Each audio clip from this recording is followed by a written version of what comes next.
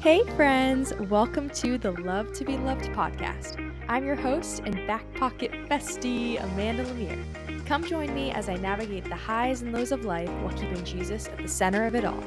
We will heal and grow together, share lots of laughs, and meet some pretty cool people along the way. My hope is to never let you forget that you are so loved. Now, let's get into today's episode.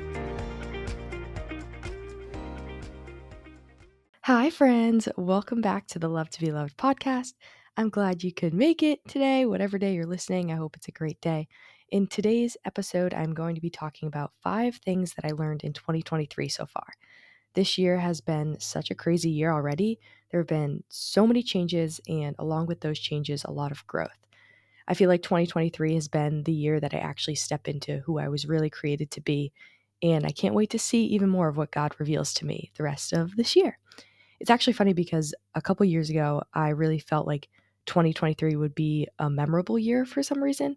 And it's definitely held up to that thought. It's been pretty memorable, a lot different than I would have thought, but I feel more like myself than ever before, which is the best feeling in the world. I've had so many realizations from the Lord that have genuinely blown my mind and have made me view life so differently than I did like 6 to 8 months ago. So I figured, why not share them with you? So the first thing I learned this year was that the Lord sees right through my BS. So soon after my breakup, I was very adamant about healing and healing quickly. I was determined to let myself mourn for, a couple weeks and then bang, I'd be totally fine. So I'd put on a very fake front and act like I was okay, yet deep down inside, I was nowhere close to being healed and restored. And then I would get upset with myself for thinking about my past relationship or for feeling sad. It would make me feel guilty because then at that point, I just wanted to be totally okay in a matter of a month or two. But this mentality makes total sense if you know me because I struggle with patience. I like to see change happen very quickly and I struggle to enjoy the process because I just like getting to the results. So there came a point about, I don't know, maybe just under 2 months in where I was getting super frustrated with myself and frustrated at God for feeling like I wasn't moving forward. And I was spending time with the Lord and just felt the Lord say to me, "Hey, stop faking it. I know exactly where your heart is at. I know every thought you have. You can't pull a fast one on me." It reminded me of verse 12 in Hebrews 4 that says, "For the word of God is living and active, sharper than any two-edged sword, piercing to the division of soul and spirit, of joints and of marrow, and discerning the thoughts and intentions of the heart." Who am I to think I can hide anything from the one who created me? It's actually silly thinking about it because I know I was pretending to be at a place that I wasn't at yet. And while, yes, I felt called out and a bit convicted by the Lord, I also received such an invitation to come to Jesus, being fully open and vulnerable, coming to Him with every single thought I had, every hurt, and every frustration. And funny enough, you might see this coming, but when I started to finally be honest and come to Jesus openly with everything that was going on in my mind and the thoughts I was wrestling with, that's when I started healing so quickly and actually started receiving like pretty intense breakthrough. The hurt that I was holding on to started to just fall off my shoulders. I started to become more excited about the future promises that God has in store instead of staying trapped in past thoughts. That's all God wants from His children, is just to come to Him. Jesus says in Matthew 11:28, "Come to me, all you who are weary and burdened, and I will give you rest." Then in 1 Peter 5:7, it says, "Cast all your anxiety on Him because He cares for you." All throughout Scripture, Jesus continues to invite His children to come to Him with their troubles so He can take the burdens off of our shoulders and take it upon Himself, just like He did on that cross. This realization was so freeing, and not only because I have a better understanding of how I am so seen and known by the Lord, but also because I don't have to try to put on a front. Jesus wants to help me and He wants to restore my heart. I just have to let Him do it. Stop thinking that I could do it on my own. I am so happy that the Lord revealed that to me so early on in the healing process because I definitely wouldn't be where I'm at now without that realization. So that was my first big lesson learned of 2023. And take what I learned into your own personal life and struggles. Jesus wants to heal you, to give you breakthrough. You just have to come to Him, and you seriously don't have to battle whatever you're battling on your own. Just come to your Father who loves you so wholeheartedly, the broken pieces and everything. Next up, my second big realization of 2023 was understanding the difference between living with a sin-conscious mindset versus living with a mindset that I am righteous before God. First off, I want to thank my New Beginnings family for helping me truly understand this because It has broken every chain of guilt and shame that I had been living with. I used to let my past decisions and mistakes really eat away at me, and now I am living based off how the Lord sees me, which is perfect and spotless and blameless. That not from a pride standpoint, but from really taking a hold of my identity as a daughter of Christ. As I discussed in the last episode, which you can go check out if you haven't already, a big component of having a relationship with Jesus is understanding we are imperfect and we are sinful and that we need him as our Savior. We needed him to die on that cross so that we could be forgiven and so that we could be reconciled or have a restored relationship with Christ. But that doesn't mean we have to go through life with the identity that we are sinners. No way. That was our past. But now we are free to live in the righteousness of God. Jesus' blood makes us holy in his eyes. In Hebrews 9:14 it says, "How much more then will the blood of Christ, who through the eternal Spirit offered himself unblemished to God, cleanses our conscience from acts that lead to death, so that we may serve the living God." To simplify this, it's saying that Jesus being the perfect sacrifice for us means that we are cleansed from being defined by our sinfulness and imperfections. I used to go through life so aware of all the things I was doing wrong. I thought that when things weren't going well in my life, it was just punishment for the sins that I had been committing. It made me feel constantly guilty and ashamed, and it was just honestly a horrible way to live and to think. It came from the desire to please God, but it made me view the Lord as a judge and disciplinarian instead of a loving friend and father. Now I walk through life knowing that Jesus is already pleased with me. Romans 8:39 says, "Neither height nor depth nor anything else in all creation will be able to separate us from the love of God that is in Christ Jesus our Lord." Don't get it twisted though. That doesn't mean I go through life thinking, well, since Jesus is always pleased with me and forgives me for all my sins, I can do whatever I want. Absolutely not. Obviously, consequences come with making bad decisions, which is why God commands us to do and not to do certain things out of protection and knowing what is best for us. With being fully surrendered and letting Christ work through me by the power of his Spirit within me, I am going to naturally produce fruit. I naturally want to obey and let more of Jesus be seen in and through me. Yes, I screw up, but those times I feel conviction is not to feel guilt, but to feel like I'm being refined. Proverbs 27:17 says, "As iron sharpens iron, so one person sharpens another." This idea of iron sharpening iron is shown as a good thing. Friends holding each other accountable to become more like who Christ created them to be. But if you really think about it, iron on iron doesn't exactly sound like it would be comfortable. It sounds painful, but it's a good pain, a good discomfort. Like the day after a tough leg day, tough leg workout where you can't sit down and you're kind of uncomfortable. It's uncomfortable for some time, but eventually the growth is so worth it. The same goes for conviction. My convictions are calling me higher, to be more like Jesus, not to make me feel ashamed. I want to change. I want to repent. I want the Holy Spirit to show me how I can become more like Christ. The more I come to Jesus in confession, the more I see how over time he is there working to change and sanctify me. And sanctification is a lifelong journey. It's a beautiful journey of being called to live set apart and not being stuck, but the desire to constantly grow and spiritually mature. I would never had this mindset if it weren't for my friends explaining it to me, like what living in sin consciousness looks like versus what living in righteousness of Christ looks like. So that was a very much needed realization in my spiritual journey. All right, so 2 down, 3 to go. I bet you guys didn't expect these to be so deep and thought out, but I'm telling you, the Lord has really been blowing my mind recently.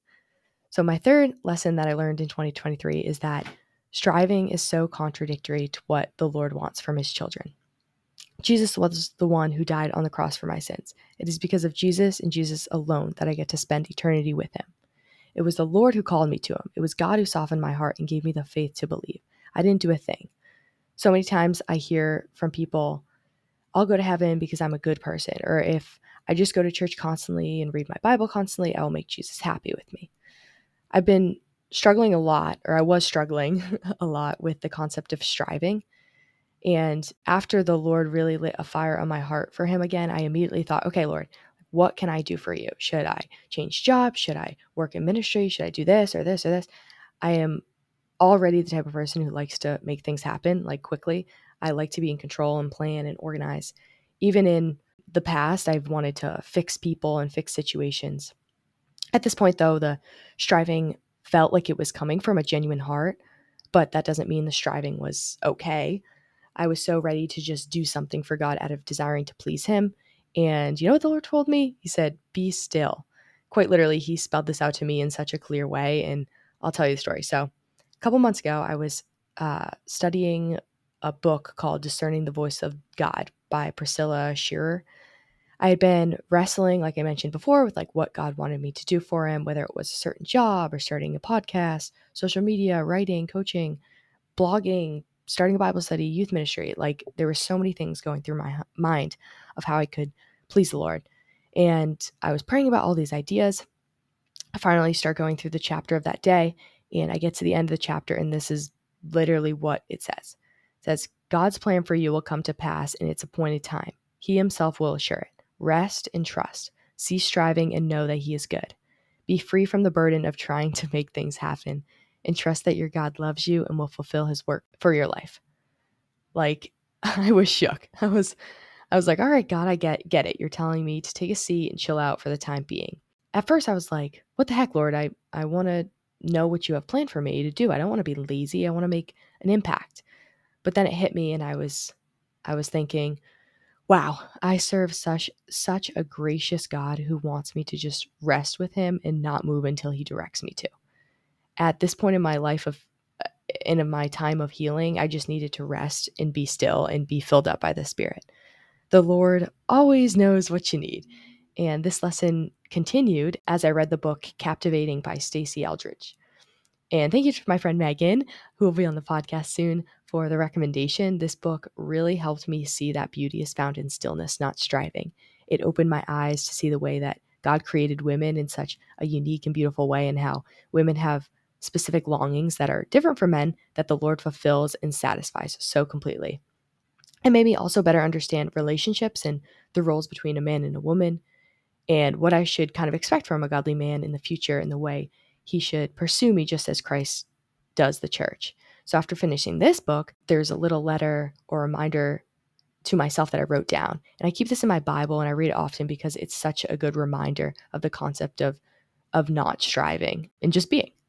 So here's what I wrote. "I desire to be an alluring woman, one who embraces her beauty and femininity, softness, breathtaking, inviting.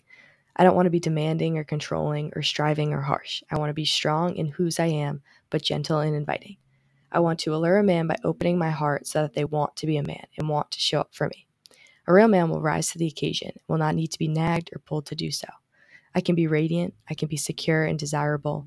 I don't need to be needy or a planner, but instead be at ease, resting in God's purpose. A woman who knows her worth is desirable. I'll remind my man that he is strong, needed, and capable, but I will not nag at him to be that. By being a woman of feminine beauty, it will allow my husband to be his truest masculine self, the one God designed. Soften me, O Lord. Help me view you as that man of masculinity, so that I can step into how you designed women to be, alluring, beautiful, and precious." I just love that so much. It takes such a weight off my shoulders that I can stop trying to control and plan and instead just rest with Jesus. And at this point, the striving was towards job, towards relationships, towards friendships, just a lot of striving. And after I read that book and had that realization, um, it really was the Spirit like working through me to write that down, because it's so well put and really kind of sums up like the whole concept of that book. So it's called Captivating. It's such a good one. I would definitely recommend it to all my girlies out there. The next lesson I learned also has to do with relationships. And the takeaway is that marriage is a view of how Christ views and loves me, not necessarily just what I am aspiring to have one day. So this lesson kind of needs some context. Pretty much right after my breakup, I started meeting people who had just gotten engaged or who were getting married soon. And I am telling you, it felt like everyone I had met was having a wedding soon. My practical sister from home, Kathleen, had just gotten engaged. Megan, my friend who recommended that book, Captivating, to me, was getting married soon. A friend from school, married in April. My cousin just got engaged.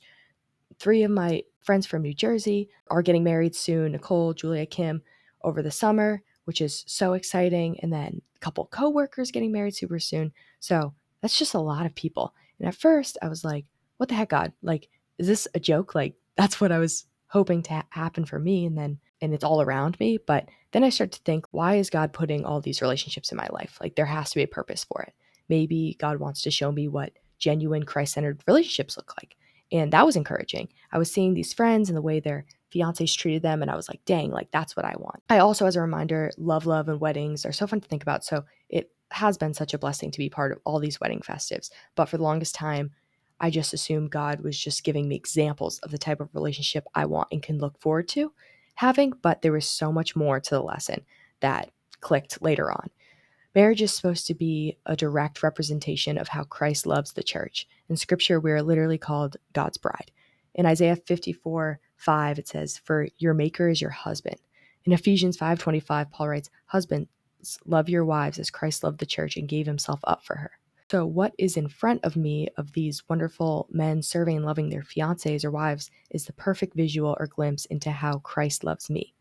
Just like these guys pursued and continue to pursue my friend so intentionally, Jesus is doing the same thing to me. He chooses me, he seeks me out, he provides for me, he makes me feel special and beautiful. He looks at my heart. I mean, he gave his life for me.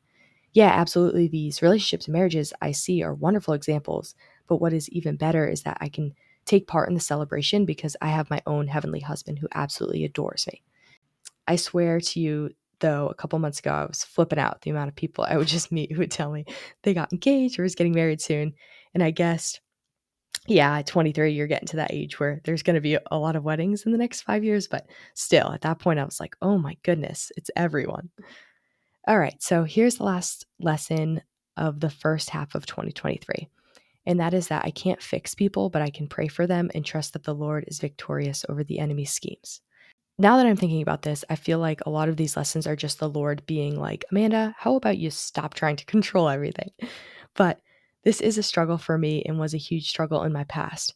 I see potential and I so desperately want people to get to where God wants them and to let go of the things that are holding them back. I don't like to give up on people, and I just feel like I have to carry the weight in hopes that one day that other person, whether friend, significant other, family, will be able to carry it on their own. But I've come to the realization that that's not my job.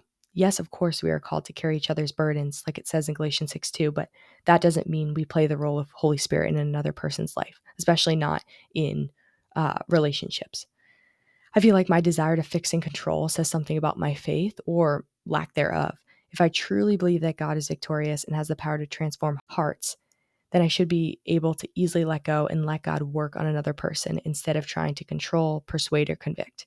There's no guilt in letting a relationship go or setting boundaries in a friendship because that is going to allow for that individual to go to Jesus with their struggles and doubts. And that's where they're going to find true breakthrough. There's also a lot to be said about the power of prayer. Jeremiah 29:12-13 says, "Then you will call on me and come and pray to me, and I will listen to you. You will seek me and find me when you seek me with all your heart." God hears our prayers. I can't fix people, but I can sure pray for them and wait in expectation for how Jesus will soften their hearts and open their eyes. I am someone who loves writing. I find that I express myself most clearly through written word. And the reason I say that is because over the past like eight years or so, since 2015, I've been writing a prayer a day. Obviously, I miss some days, but pretty much a prayer a day in my journal. And as I write a prayer, I will read back a prayer from the previous year. And it reminds me of all the ways God moves and all the ways that he has answered prayers in the past. And just seeing my own spiritual growth and how the Lord has taken me through difficult times in the past will encourage me when I step into challenges in the future.